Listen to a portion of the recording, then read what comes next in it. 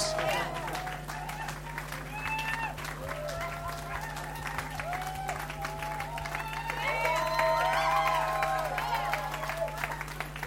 Welcome. Grab a seat. Thank you, Brian. You did me a solid there. I forgot that I need a microphone when I'm up here, and so he just kept saying nice things about me, which is awesome. Before I get into my message, I've got an announcement for next Sunday morning. With all of last week we had first fruits, and we basically that's all we talk about in January because it's such an awesome time, such a pivotal time of the year. But what we kind of forgot was after this week. We're actually having a vision meeting on Sunday. So it's for the whole church. This is the normal service. But when Pastor Kevin gets up here, he's going to speak about the vision for the church for the next the next season. Now, we don't do vision nights, or we used to do vision nights. We're actually doing a vision morning. But we don't usually do vision meetings like on a yearly basis. It's not like something we schedule in, right, we've got to talk about vision. It comes at a time when, as a church, we know we're moving into something else. We just know that God wants to do something different. Pieces have shifted, and something new is about to arise. And so I totally encourage you, whether you are just brand new in the church, especially if you're brand new in the church, or if you've been here for a long time, or anywhere in between, I encourage you, come along next Sunday morning. Pastor Kevin is going to talk about what the plans and purposes that God has really put within him and Pastor Cheryl's lives for this church, what they see this church doing in the year to come, and how that that influences all of us. We're not spectators in church; we're participators. We take part, and as the church moves in a new direction, we want to be on board with that. You want to ride the wave, as it were, because otherwise you get sort of under the wave, and that's not a comfortable place to be. You want to be riding that wave. And so I encourage you, come along, be on board. It's going to be an absolutely awesome time. It's going to be an inspirational time. And I hope that every single one of us leaves tomorrow, Sunday morning, just inspired for the year and the season ahead. Likewise, I hope you leave here this morning inspired for the week ahead and the year ahead and the rest of your lives ahead. It's going to be an awesome time. I want to talk about foundations this morning, which is a pretty foundational topic. And boo. But I went back to work this week, sort of full time. My wife just about a month ago had her fourth baby, a little girl called Alice, who's gorgeous. And because we have 4 children, the week before I'd kind of gone back to work on sort of a part-time basis. But I went back full-time. And one of the things I wanted to do was get back into running. I used to, in the past, I used to run to and from work. But for the last season, I didn't really have a shower facilities at the place I was at.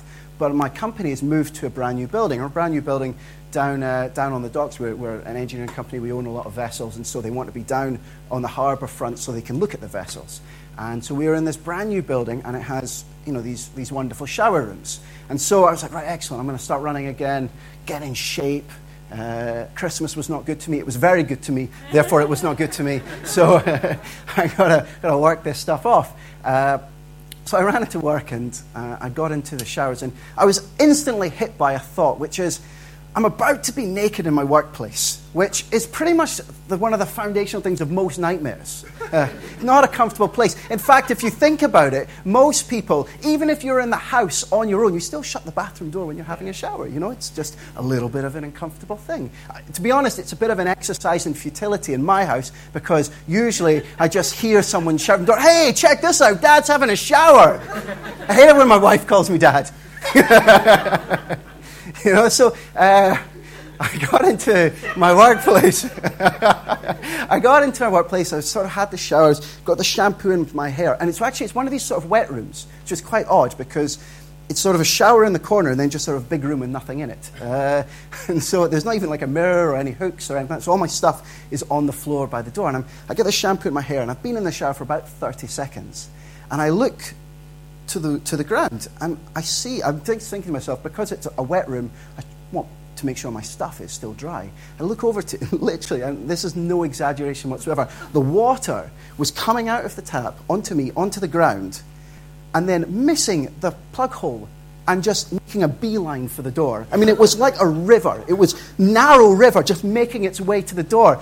I'm looking at it going, no, that can't be good. One, I'm thinking my stuff. My stuff's there. I've got shampoo in my hair. But then it's going to go underneath my stuff, get my stuff soaking, then go into the hallway. And everyone's going to know I'm having a shower at work. And it's going to make the whole hallway soaking. So I'm sort of got there with the shampoo in my hair. I've got to get the shampoo out. Got to get the shampoo out before I can deal with that. And I'm just thinking, right, what am I going to do? So it gets a lot better because I hear a knock at the door. And my boss says, is there somebody in there? And so it's just got like infinitely worse. I stand there and go, so I think, right, I go, yes. I go for the effeminate voice because he's a man. I feel he'll feel really uncomfortable speaking to a female colleague in the shower. Didn't work. James, is that you in there? So I have to then do the move where I go from squeaky voice into normal voice. Yeah, yes, just hit puberty. And, and he's like, James, you know you're flooding the hallway. I'm like, crazy, really? Yeah. So that was my first experience of it. And I had to then go and explain to the building manager that the shower has a little inadequacy in it that doesn't go down, the water doesn't go down the hole, which they've since done something about. There's 2 showers, I've never used that one. I'm never going to use that shower again. I'm using the other one. I'm safe with the other one. That one, I don't care, it's dead to me now. But we have this new office. It's a brand new office, and it is really cool. It's like most modern offices, it's lots of glass. It's sort of open plan, and it's really cool to stay in. They've figured out the air conditioning now. We used to either be absolutely boiling or absolutely freezing, and now we're absolutely, 1 in the morning and 1 in the afternoon, so it kind of evens itself out. But what I've found is, even though we've got this brand new building, it doesn't make us a brand new company. We're still an awesome company, but having a brand new building didn't make us that way. Our strengths are still our strengths, and our weaknesses are still the things that we're working on. Having a brand new building hasn't changed any of that. It might enable us to do some things that we didn't do before and maybe address some weaknesses or whatever in the company, but we're still the same company because we have the same foundation. We just moved into a new building. Funnily enough, the building that we're in is actually it's a new building, but it's on an old foundation. It was built upon I think it must have been a listed building, so you have to keep some of the front of the office the same, so it has sort of a rustic look to it, or sort of an old traditional look to it. But it has the same foundation, so even the building that we're in is a new building built on old foundations, which kind of is a bit like reinvention. That's what I was sort of the first word that occurred to me was it's like we've reinvented this building. This building still has the same foundation, and it's the foundation of a building that really determines its capacity, what it can actually do. If you look at the comparison between New York and London, New York has these massive skyscrapers that dwarf anything that you would have in London. And it's not because they can afford bigger buildings, it's because actually Manhattan is built on a rock and London is basically a swamp. And so it's there's only so much that you can do with that. There's only how high a building can be.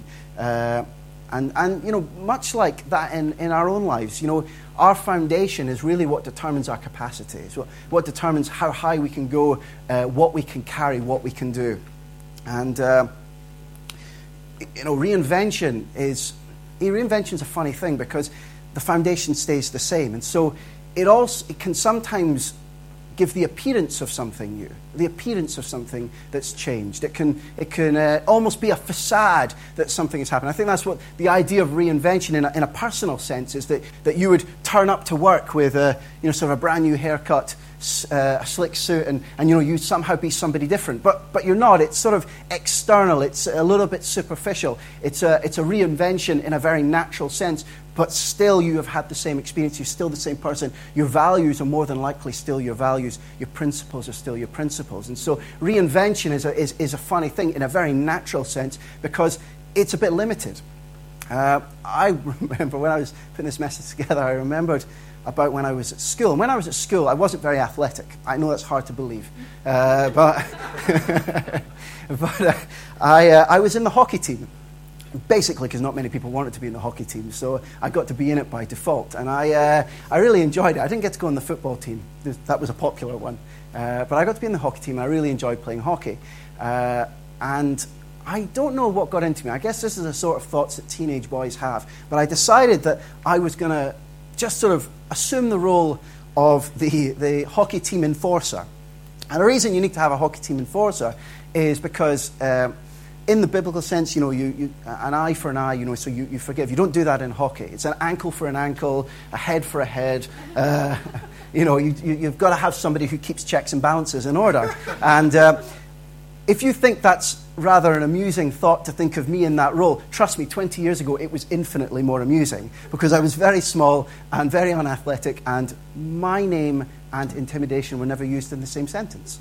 And so I decided I was going to take on this role, and I remember very clearly the first and last time I ever tried to do anything about this. I was playing hockey, and I was in midfield, and one of the opposing players cheekily took the ball away from me, gave me a nutmeg, and was running away. And so I was like, well, I can't stand for that. I've got to show him what's what. So I turned around and went after him. But in my eagerness, I completely lost my balance. So I turned around and I went, completely all over there. So I had to recorrect, and I got my hockey stick stuck underneath me. So I then tripped up, and I'm sort of fumbling all the way over to him.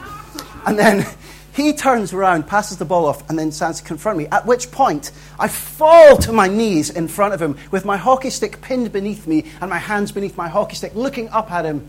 Oh, now you're going to get it. Now you're going to get it. It was not a great look. I tried to reinvent myself in a natural sense, but really I was still who I was. I was pretty uncoordinated. I didn't have great balance, and I wasn't very big. So I was never going to be able to do that. I want us to turn to the Bible very quickly.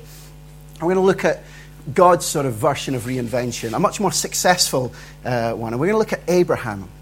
Abraham is an incredible, throughout his life, is an incredible sort of story, account of a man whose life was totally transformed by God and by his inspiration.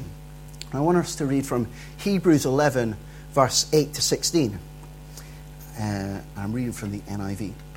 And it says, by faith, Abraham, when called to go to a place he would later receive as his inheritance, obeyed and went, even though he did not know where he was going. By faith, he made his home in the promised land like a stranger in a foreign country. He lived in tents, as did Isaac and Jacob, who were heirs to him of the same promise. For he was looking forward to the city with foundations, whose architect and builder is God. And by faith, even Sarah, who was past childbearing age, was enabled to bear children because she considered him faithful who had made the promise.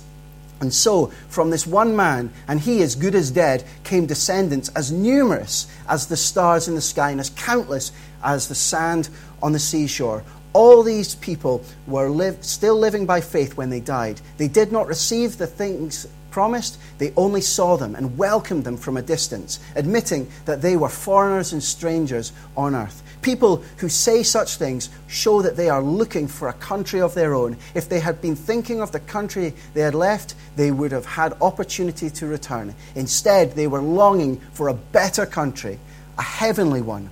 Therefore, God is not ashamed to be called their God, and he has prepared a city for them.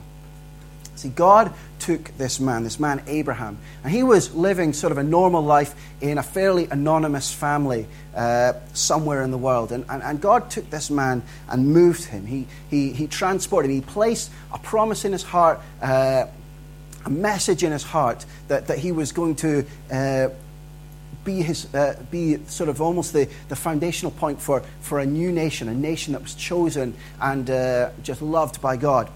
And he took him from this really comfortable place, this safe place with his family, and him and his wife traveled to an unknown land, a land where they were foreigners and they were strangers. They did not belong. They had gone from a place where they totally belonged to a place where they didn't really belong.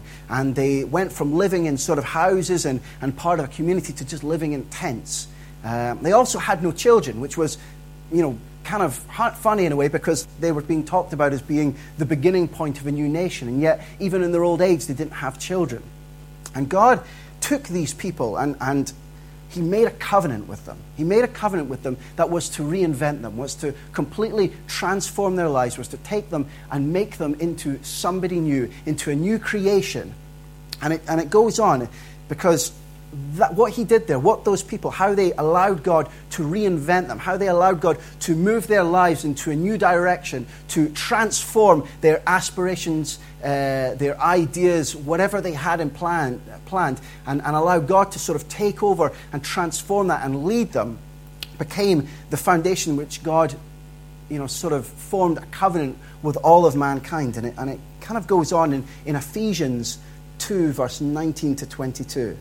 It says, "Consequently, you are no longer foreigners and strangers, but fellow citizens with God's people, and also members of his household, built on the foundation of the apostles and prophets, with Jesus Christ himself as the chief cornerstone. In him the whole building is joined together and rises to become a holy temple in the Lord. And in him you two are being built together to become a dwelling in which God lives by his Spirit."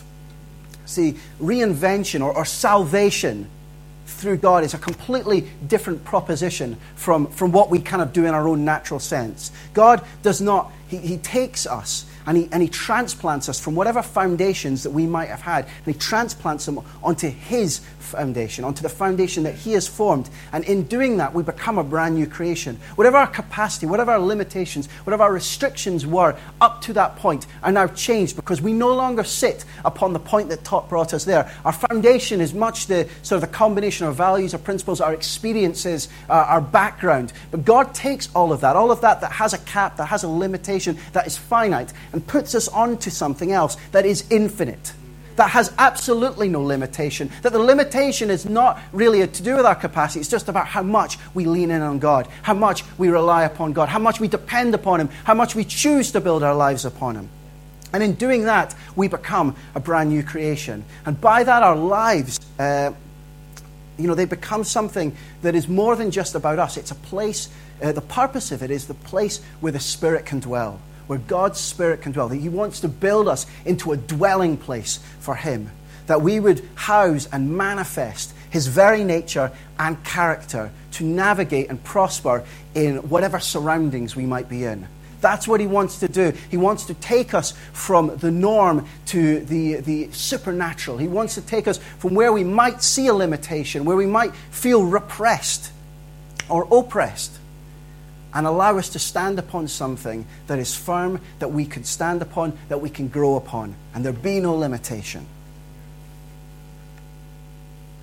And as I was thinking about this, as I was thinking about just the grandeur of what God has done, and how much we all stand upon that same foundation. We all have a foundation that is without restriction, and yet so often we don't sort of live up to that. We don't take full advantage of what is standing beneath us. And I wondered why that is. Why the magnitude and destiny of what God has placed upon our lives, the possibilities that he presents to us, why they are often lost on us over time. And I think over time, sometimes we don't see that foundation as the launch pad that it is. I think we sometimes see it as something that we are shackled to. Something that is in a way a restriction or a limitation. We, in ourselves, in our sort of natural sense, in our flesh, we become a little bored, a little sort of tired of that. We see the rules, and we don't see any of the fun. We see all the can'ts that we abide by, but nobody else does. And yet, we look at the lives of some of these people and think, but they're living life. And I think that leads to us sort of just dabbling a little bit on the edge of the cliff. We find ourselves just standing as close to the edge as we possibly can. We don't want to fall off. Don't want to stop coming to church. Don't want to fall out with people. But we stand just as close to the edge as we possibly can, just to sort of taste, just to get an aroma of what it feels like. You know, we bend the rules. We bend tax rules, maybe. We binge watch that sort of edgy TV series when no one is around. We flirt. We tease. We invite attention. We do these things that we kind of know we're not really supposed to. Get a little bit tipsy, talk a little gossip, drive a little bit too fast. Am I the only one here, or am I talking to saints? We just, maybe we indulge in a little bit of self-pity. Maybe we just allow ourselves to have a few bad attitudes towards some people and towards ourselves. The question is, why do we do that? Because we all know that we're not supposed to. We all know that actually afterwards it's something that we come to God about, and we just know that it's not really been something that's added to us. It's not been beneficial in any sense. And yet, why is it something that we sort of slide into and fall into and can even become a habit to kind of go back and forth, to stand upon that edge? I think it's because the comfort zone, that kind of comfort zone, is reward for the flesh. I was thinking about soul food.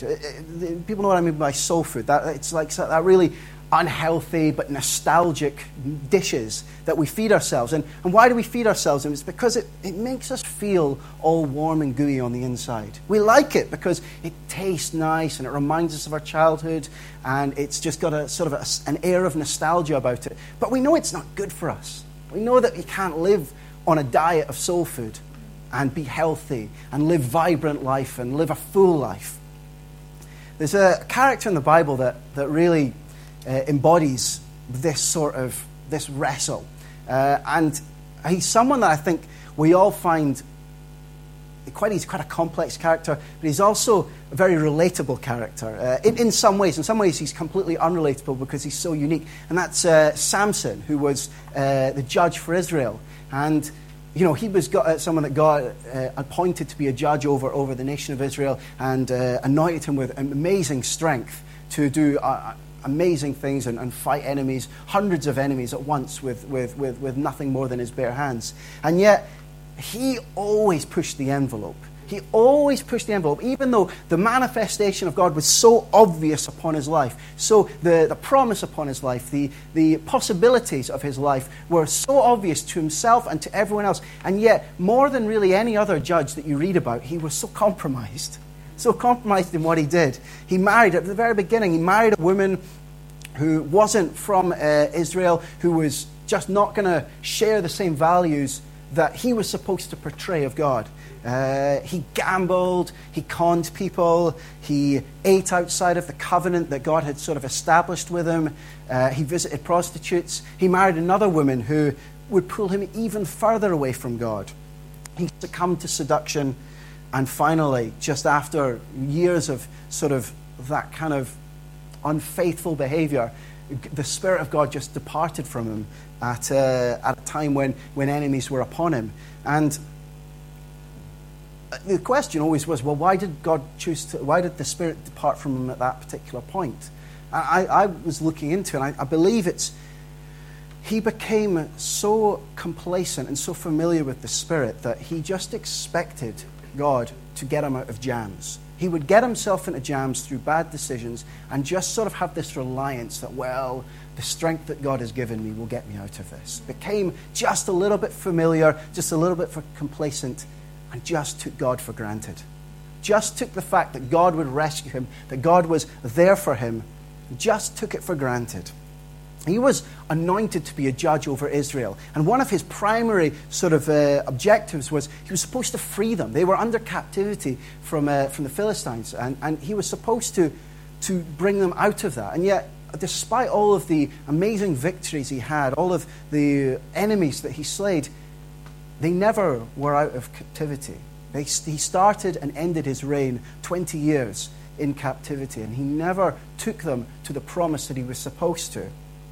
And there's, in the Bible, in the New Testament, I think God outlines this dynamic and these consequences for our lives. It says in 1 Corinthians 3, verse 9 to 15, "For we are co-workers in God's service. You are God's field, God's building.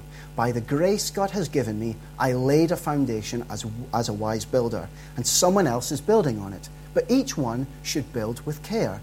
For no one can lay any foundation other than the one already laid, which is Jesus Christ.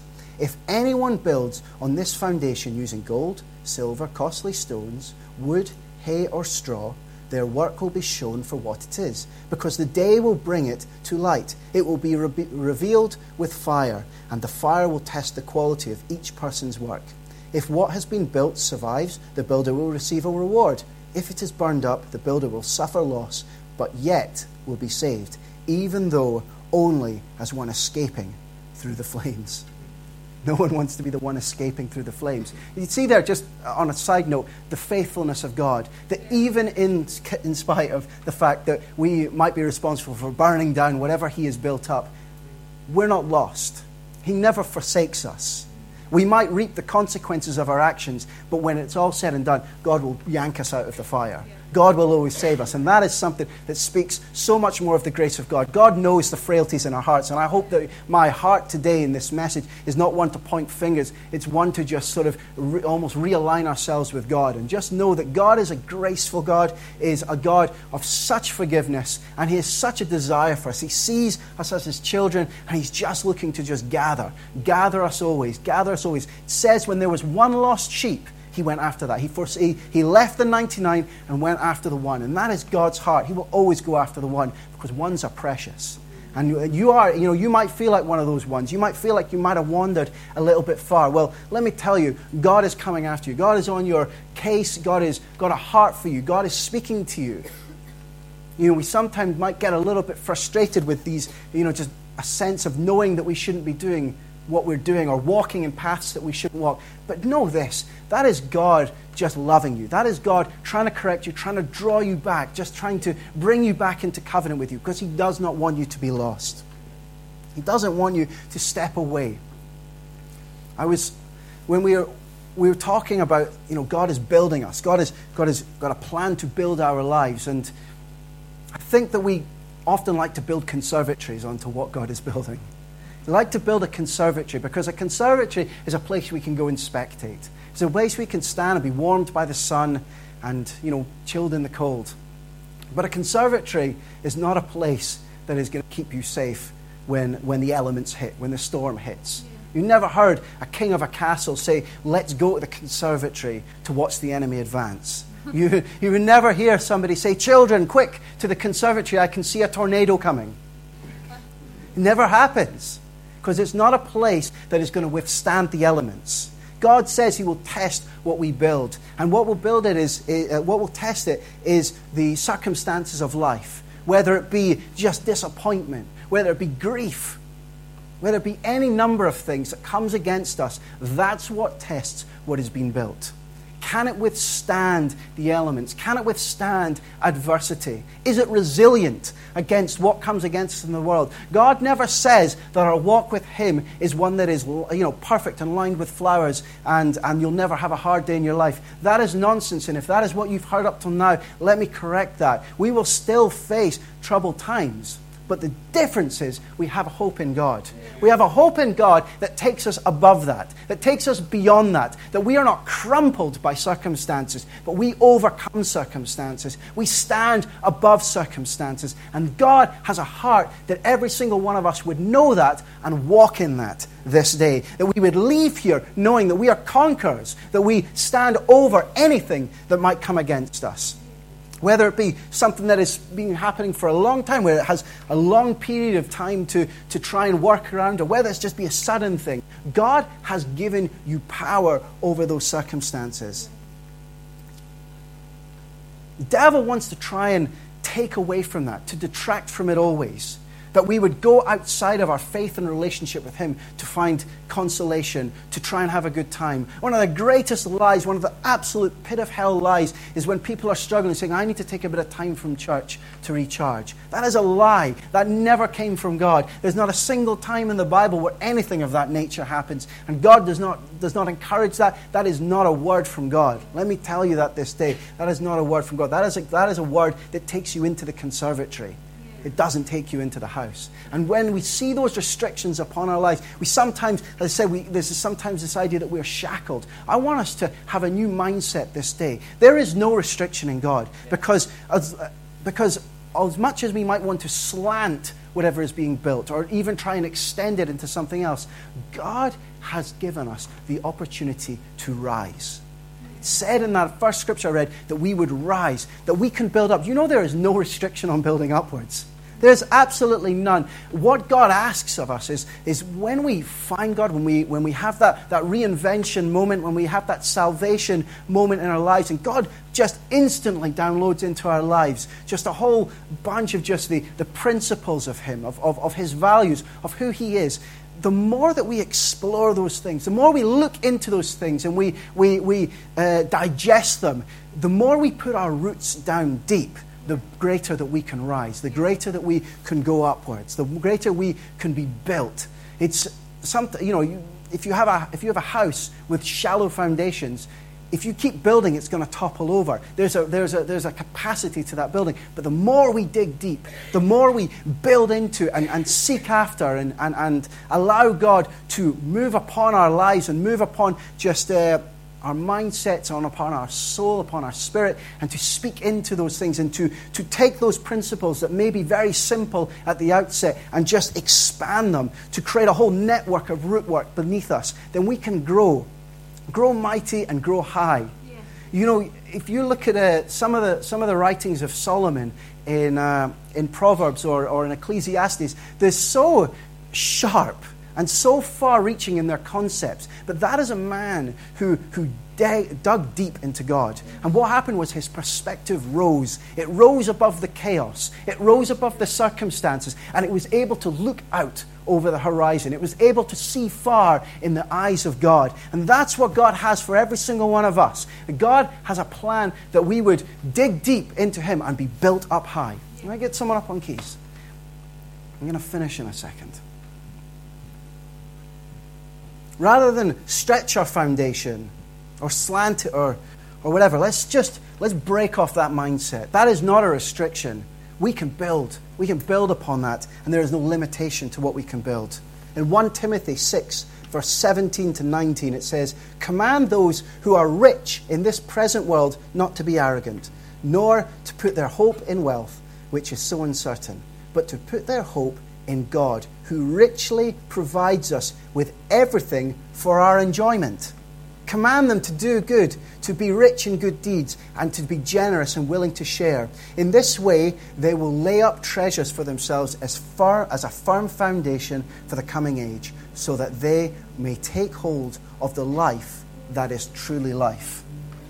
God talks about a foundation there that doesn't just, it reaps enjoyment. It reaps life that is truly life. Don't ever think that your walk with God is one that does not have a bit of fun in it, that does not have the enjoyment of life. It is not something you have to step away from to find other interest. You find God in everything, in every walk of your life. Bring it into the house. Bring it into the building that He has brought. See, the most safest and most prosperous approach to building a fulfilling life is to build within the bounds of your foundation, upon the principles of your faith. God has got such a heart for every single one of us here today. He has a heart that we see Him more than just a creator. He's created that foundation for us, but that is just the beginning point of an introduction with Him. See, God wants us to see Him not just as a creator, not just as God, but as a father, as somebody in our life, as somebody that we can relate to, that we can have a relationship with, who can speak into our lives. Maybe you've been a Christian for a long time and yet just don't really feel like you have a relationship. You see Him as sort of stern and distant. God wants to be close and relational and intimate, that you can be vulnerable in His presence, that you can be close to Him. I've got one more verse that I want to read for you from 2 Timothy 2, verse 19 to 21. It says, "Nevertheless, God's solid foundation stands firm, sealed with this inscription, 'The Lord knows those who are His.' And everyone who confesses the name of the Lord must turn away from wickedness. In a large house there are articles not only of gold and silver, but also of wood and clay. Some are for special purposes and some for common use. Those who cleanse themselves from the latter will be instruments for special purposes, made holy, useful to the master, and prepared to do any good work." God has called us all to be a part of his household. It says the Lord knows those who are his. And he's made them for great purposes, for good works, that we can have relation, that we can be part of the household. We could all just shut our eyes for a minute. I just want to give everybody just some privacy, just some time to themselves.